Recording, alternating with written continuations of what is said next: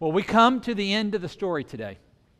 And at the end of the story of this Gospel of Luke, where we've been taking a very steady look, and I want to remind you, we've been in the Gospel of Luke since December of 2019, long before we knew the craziness of 2020 was even going to come.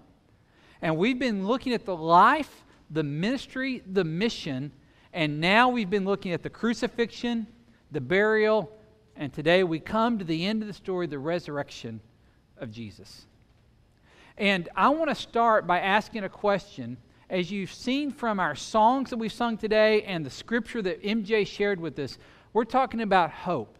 And so my question today is, how full is your hope tank? How much are you living with hope, or have you suffered a blow to your hope? And perhaps there's something in your life, or you're in a season of life where you would say, I had hope, but now my hope is dead.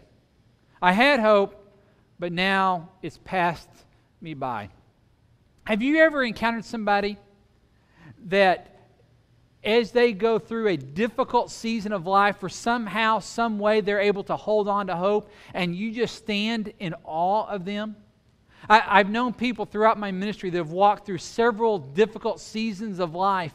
And as I look at it from the outside, I wonder, how do you even get out of bed each day?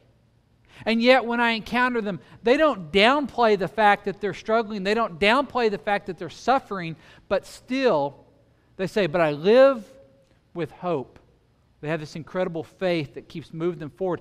And I stand in awe of that, and oftentimes I'm jealous of that.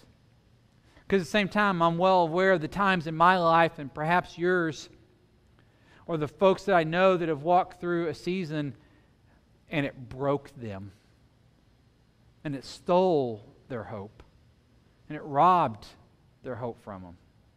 Well, today we're going to talk about where's the source of hope. And as we dive into this, we're coming to the end of the story, and if you want to open up your Scripture journals, if you got one of these, you can open up to page 170 in our Scripture journals, or you can open your Bible to the Gospel of Luke, chapter 24. And while you're finding that, we're going to look at the end of Luke's story. And isn't it critical on how a story ends? I mean, think of the movies that you've loved. I got to imagine there's not a single movie that you think of that you actually loved and you hated the ending. You don't say, well, I loved the whole movie, but I hated the ending. Because that doesn't become a movie that you love. If you remember so recently when Marvel Studios took on this really amazing, never-before-seen epic adventure of trying to tell this Infinity War story over multiple, like 20-plus movies. It was critical that in their final movie called The Endgame, they had to stick the landing. Because if they messed up the ending, it was going to totally change how everybody viewed everything that came before it. So the ending, how something ends, is critical. And Luke paints a very unique picture. He gives us a little snippet, a snapshot of what would almost be an unnoticed event in the life of Jesus. And yet there's something so powerful, because this is how Luke begins to wrap up the story of Jesus. So, join me with this. Luke chapter 24. And I'm going to start reading in verse 13. We'll have the words up here. Luke 24. That very day, two of them were going to a village named Emmaus, about 7 miles from Jerusalem. Now, at this point, this is all we know. We have two people. We don't know if it's a man and a woman. We don't know if it's two guys walking together. It's probably not just two women, because that wouldn't be safe. It wouldn't be safe today. It wouldn't be safe back then. But we actually, maybe it's a husband and a wife. But we know there's two of them. In a little bit, we're going to learn one of their names. But they're leaving Jerusalem. They're on the road out. It's the same day that Jesus has rose from the tomb. It's Sunday. But they're not convinced of that yet. And so they're walking away. So imagine that walk away from the funeral home after you've buried a loved one. That walk away from the graveyard after you've said the final words and the last prayer. That's what these two are experiencing. And they're going back home. They're headed toward this little town 7 miles away for Emmaus, and so it was definitely within a walking distance. And they're traveling along, and they're discussing something. They were talking with each other about all these things that had happened. And what they were discussing was what had happened over the last few days. While they were talking and discussing together, Jesus himself drew near and went with them. Now, I'm going to pause right there, because what you need to see in this story is they're on this road of despair. They're on this road of heartache. They're on this road of disappointment, and their hope has died.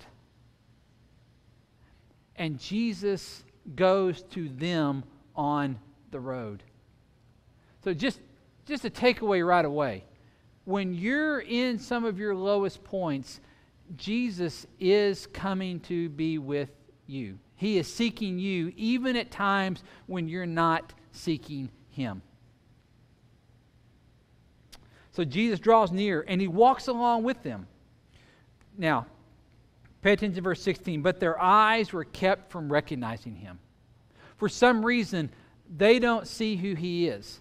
I don't know if this is by divine intervention or not, but they walk along and all they know is this is a stranger, it's a companion, it's a traveling buddy now, and they're just going to walk along. And Jesus asks them this question. He says, what is this conversation that you're holding with each other as you walk? And they stood still, looking sad. Can you feel their emotion in this? Then one of them, named Cleopas, answered him, Are you the only visitor to Jerusalem who does not know the things that have happened there in these days? And now, man, stand there asking Jesus, are you the only one that doesn't know what happened? He's the one that they all happened to. And they ask him this question, and Jesus asked this, what things? And they said to them, concerning Jesus of Nazareth, a man who was a prophet, mighty in deed and word before God and all the people. And how our chief priests and rulers delivered him up to be condemned to death and crucified him. So they give this account. And I want you to pay attention to the next words. And I want you to circle these. I want you to highlight these. I want you to write these in your app if you've got one open. Verse 21. But we had hoped. Past tense. We saw the miracles. We got our hopes up. We were excited. We thought He was the one. We put all of our chips on that bet. We had hoped. We had hoped that He was the one to redeem Israel. I'm going to ask you, is there any more difficult, sad words in our English language? We had hoped. Have you gone through a season where those words were your words? We had hoped, that it would be different this time. We had hoped that the medicine would work. We had hoped that the job would come through. We had hoped that the virus would have ended long before now. I had hoped that my child would have come home. We'd hoped that we would be able to get pregnant. We'd hoped that the judge would have been more lenient on our son. We'd hoped that our daughter would not have returned to that guy again. We'd hoped to be married by now. We'd hoped that the marriage did not have to end. We'd hoped to have made the team this year. We had hoped to have graduated. Can you feel that? Any of that connect with you? Perhaps, once again, the saddest language, saddest words in the English language, it's got some cousins. If only. If only this had come through. If only this had happened. If only we could have made it till. And I wished it would have been so. And so here's these two. As they're walking along the road, and they lay out this, but we had hoped. But we had hoped that he was the one to redeem Israel. Yes, and besides all this, and now they're going to give a report. It is now the third day since these things happened.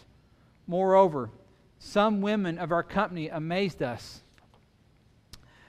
They were at the tomb early in the morning, and they mean that morning. And when they did not find his body, they came back saying that they had even seen a vision of angels who said that he was alive. Some of those who were with us went to the tomb and found it just as the women had said, but him they did not see. And he said to them, O foolish ones. This is Jesus. He begins to say, O foolish ones to them. Now, the struggle here is they've gotten these positive reports, but their hope has died because Jesus has died. And they do exactly what you and I would do. We would assume, not assume, we would be convinced, we would know that's the end of the story. There's no other story beyond this end of the story. We saw him put into the tomb. And so these stories that we're hearing from these women that had gone to the tomb, we don't know what's going on, but they cannot mean that he's alive. That's not how stories like this end. That's not how Roman crucifixion comes out. And so what are they doing? They are walking away from Jerusalem in defeat. They're walking away from Jerusalem in despair because they are convinced the story is over. Their hope has died. Their hope tank is completely empty. And Jesus says, O foolish ones, slow of heart to believe all that the prophets have spoken. Was it not necessary that the Christ should suffer these things and enter into his glory? And beginning with Moses and all the prophets, he interpreted them in all the scriptures, the things concerning himself. They're walking along in the midst of their despair. Jesus joins them in that, and then he begins to reveal what to them? He doesn't simply do a miracle. Now, see, if I had written the story, that's what Jesus would do. He would show up and he'd go, oh, you're sad? Watch this. And he'd perform some cool magic trick right there and show who he is. But instead, he takes them to the same resource that you and I have access to. He goes to the same place that you and I have the ability to go. He takes them right into Scripture, right into God's Word, right into the story of what God is doing. And he takes them into what we would call the Old Testament, but he essentially takes them into the Jewish Bible. And he begins to account stories that they already know, but he goes through story after story from the Moses and from the prophets and all through Scripture, and he begins to reveal himself in Scripture. Now, I know that you heard the phrase that we are New Testament Christians, and that is absolutely true, but I want you to understand the story of Jesus did not start in Matthew in the beginning of the New Testament. You look back and you discover Jesus all through the Old Testament, and that's what he's doing. He's revealing himself. And he begins to do this Bible study. Wouldn't you have loved to have been in this Bible study? When Jesus is talking about himself, and he's given all these illustrations, and he points to stories that are very familiar to them, and he begins to reveal God's Word to them. It's the same place that you and I can go in the midst of our struggle. I'm going to encourage you as we get into the study on the Sermon on the Mount that you spend a great amount of time in the Scriptures with us, because there you're going to find some encouragement. And that's exactly what Jesus is doing here. He's leading them this, and he reveals to them, and he reveals to them, and he reveals to them all the Scriptures about the things concerning himself. The story goes on. So they drew near to the village to which they were going, and he acted as if he were going farther. But they urged him strongly, saying, now, what I imagine has gone on is he has been such a powerful teacher, and they have learned so much from this. It's almost one of those, we want to keep the conversation going. We want to keep talking to you. This has been a blessing. This has been rich. Stay here with us. Stay with us for it is toward the evening, and the day is now far spent. So he went in to stay with them. When he was at the table with them, watch what happens next. They sit down at the table. Jesus, who does not own the house. He's a guest in the house, but he's about to step outside of the role of the guest and assume the role of the host. Very important. He took the bread and blessed and broke it and gave it to them. Jesus becomes the host of this meal. He takes the bread, he breaks the bread, and in the blessing of that, look what happens. And their eyes were opened and they recognized him. And then he vanishes from their sight. They said to each other, did not our hearts burn within us while he talked to us on the road, while he opened up the scriptures to us? And they rose that same hour and returned to Jerusalem. They just completed a 7-mile walk one way. And they jump up and they turn around and they head the other way. Because an encounter with Jesus changes your direction. And it changes your purpose and it changes what you're about. They rose, they went, they found the 11, and those who were with them gathered, saying, the Lord has risen indeed. He has appeared to Simon. And then verse 35, they told them what had happened on the road and how he was known to them in the breaking of the bread. The breaking of bread. That's Lord's Supper language, isn't it? In fact, that's the exact same kind of language that Luke uses in chapter 19. He uses this breaking of bread, and there's something about that moment where Jesus takes the bread and he assumes the role of the host of the feast, and he breaks this bread, and their eyes are opened, and now they see Jesus in their midst. And he was with them all along. So I'm going to give you some takeaways. I'm going to give you 3 takeaways, and then at the end of these 3 takeaways, what we're going to do is we're going to share in the supper together. And so, if you're watching online, you're participating, I want to encourage you to go ahead and get the elements of the Lord's Supper ready, so that when we go into that, you can take this together. And if you're at home, I want you to have a piece of paper and a pencil ready also, because I'm going to give you instructions and invite you into an exercise today. If you're on our campus, you've got some note cards and some pens already on the tables that I want you to be ready for those. But here's some bottom lines that I want you to take away from. First, this. As they walked along the road, they came to realize that Jesus is present even when you don't recognize him. Jesus did not abandon them on the road. They're on the road pretty sure that Rome has won. Their hopes are defeated. But as they moved along, even though they were still in their depressed, hopeless state, Jesus is right there in the midst. Even in your worst moment, Jesus is present with you, even when you don't recognize him. Sometimes we get blinders on. Our situation becomes dire. Our hope goes out the window, so we think. And so what happens is we lose our sight. We lose our ability to see Jesus in the moment. But you need to be assured that Jesus is with you. He's present even when you can't see him. Second takeaway is this. What they learned by sitting at the table is that their hope is now a who, not a what or a when. See, early on, when they said, are you the only person in Jerusalem that hasn't heard these things? And they go on the account, we saw this, we saw this, we saw this. And so we had hoped that he was going to be the one to redeem Israel. We had put our chips here and we said, there's a when coming.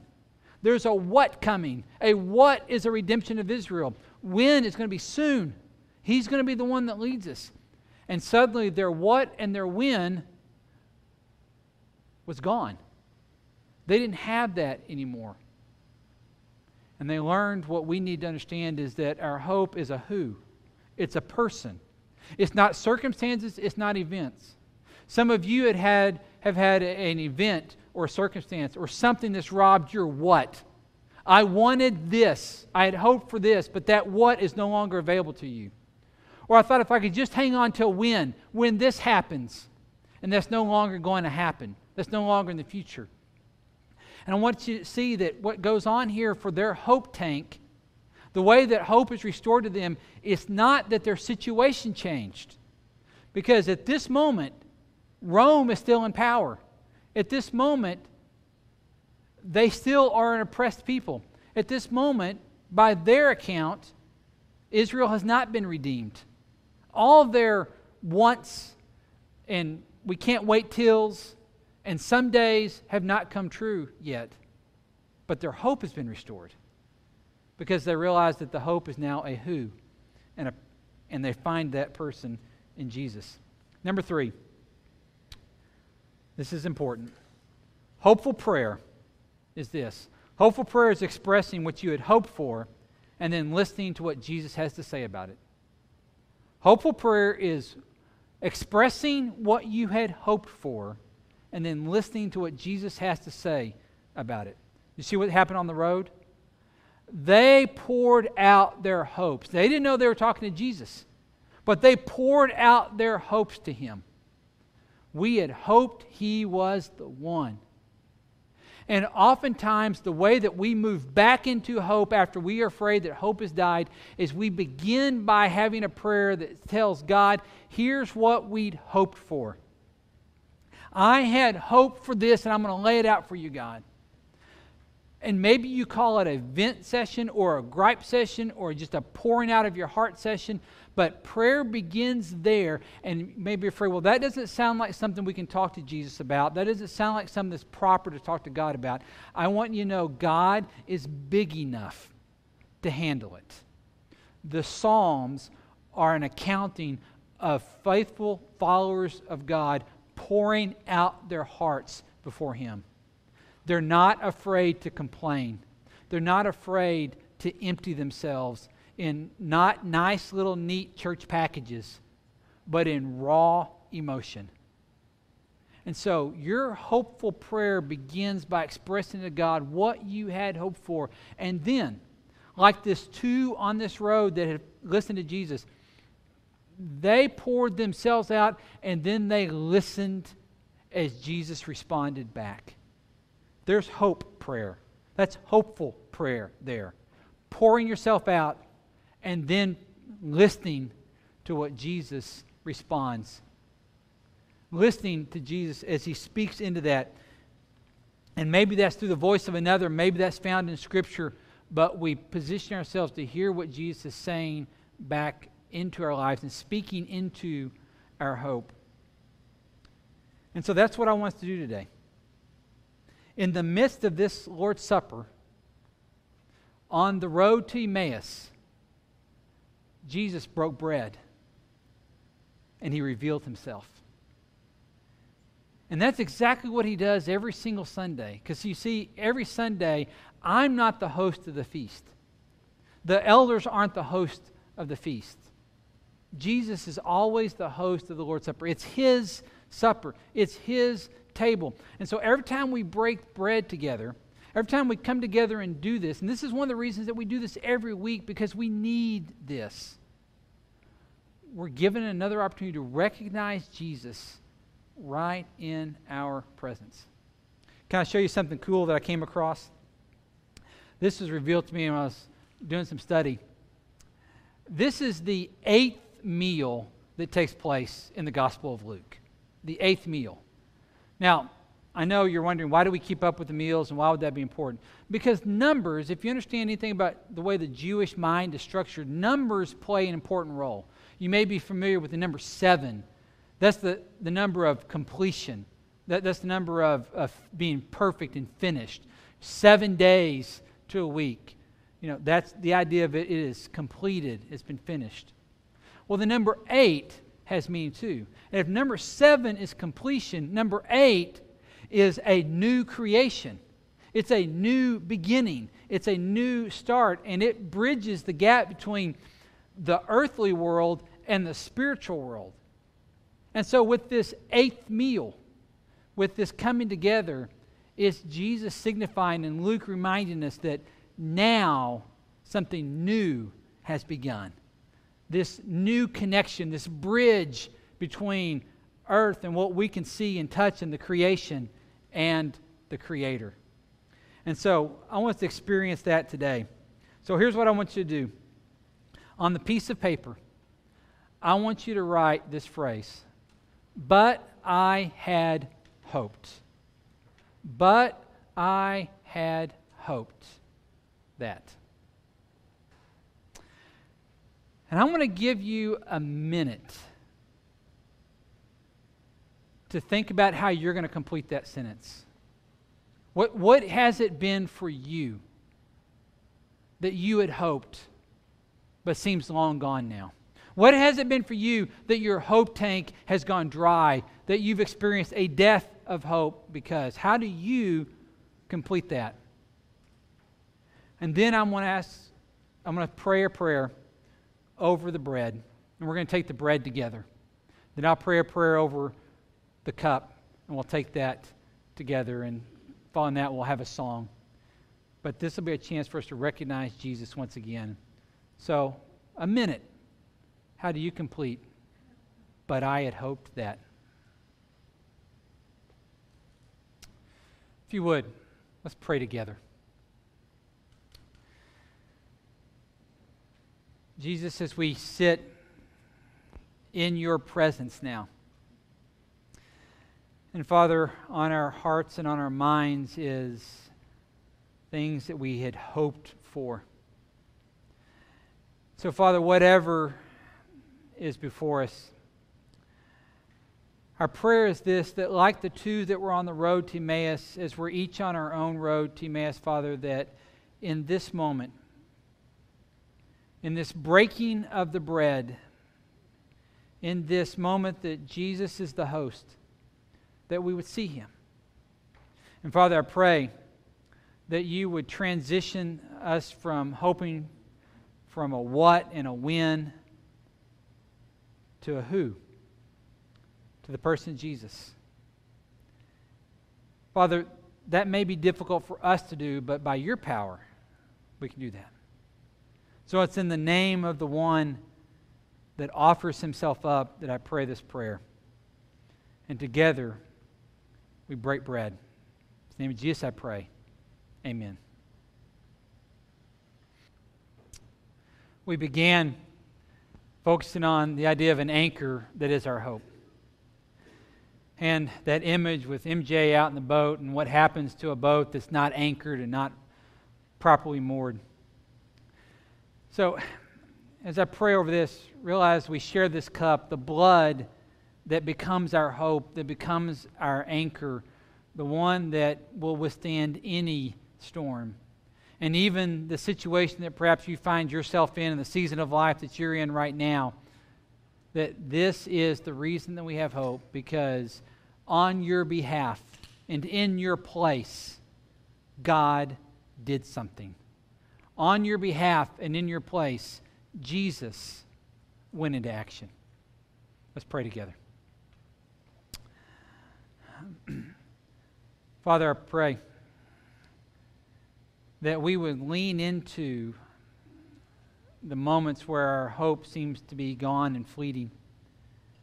And so whatever is before us right now that we're wrestling with, Father, I pray that you would use this meal, this opportunity to remind us that you are the one that will make all things new, that will make all things redeemed, and that you have not gone on vacation.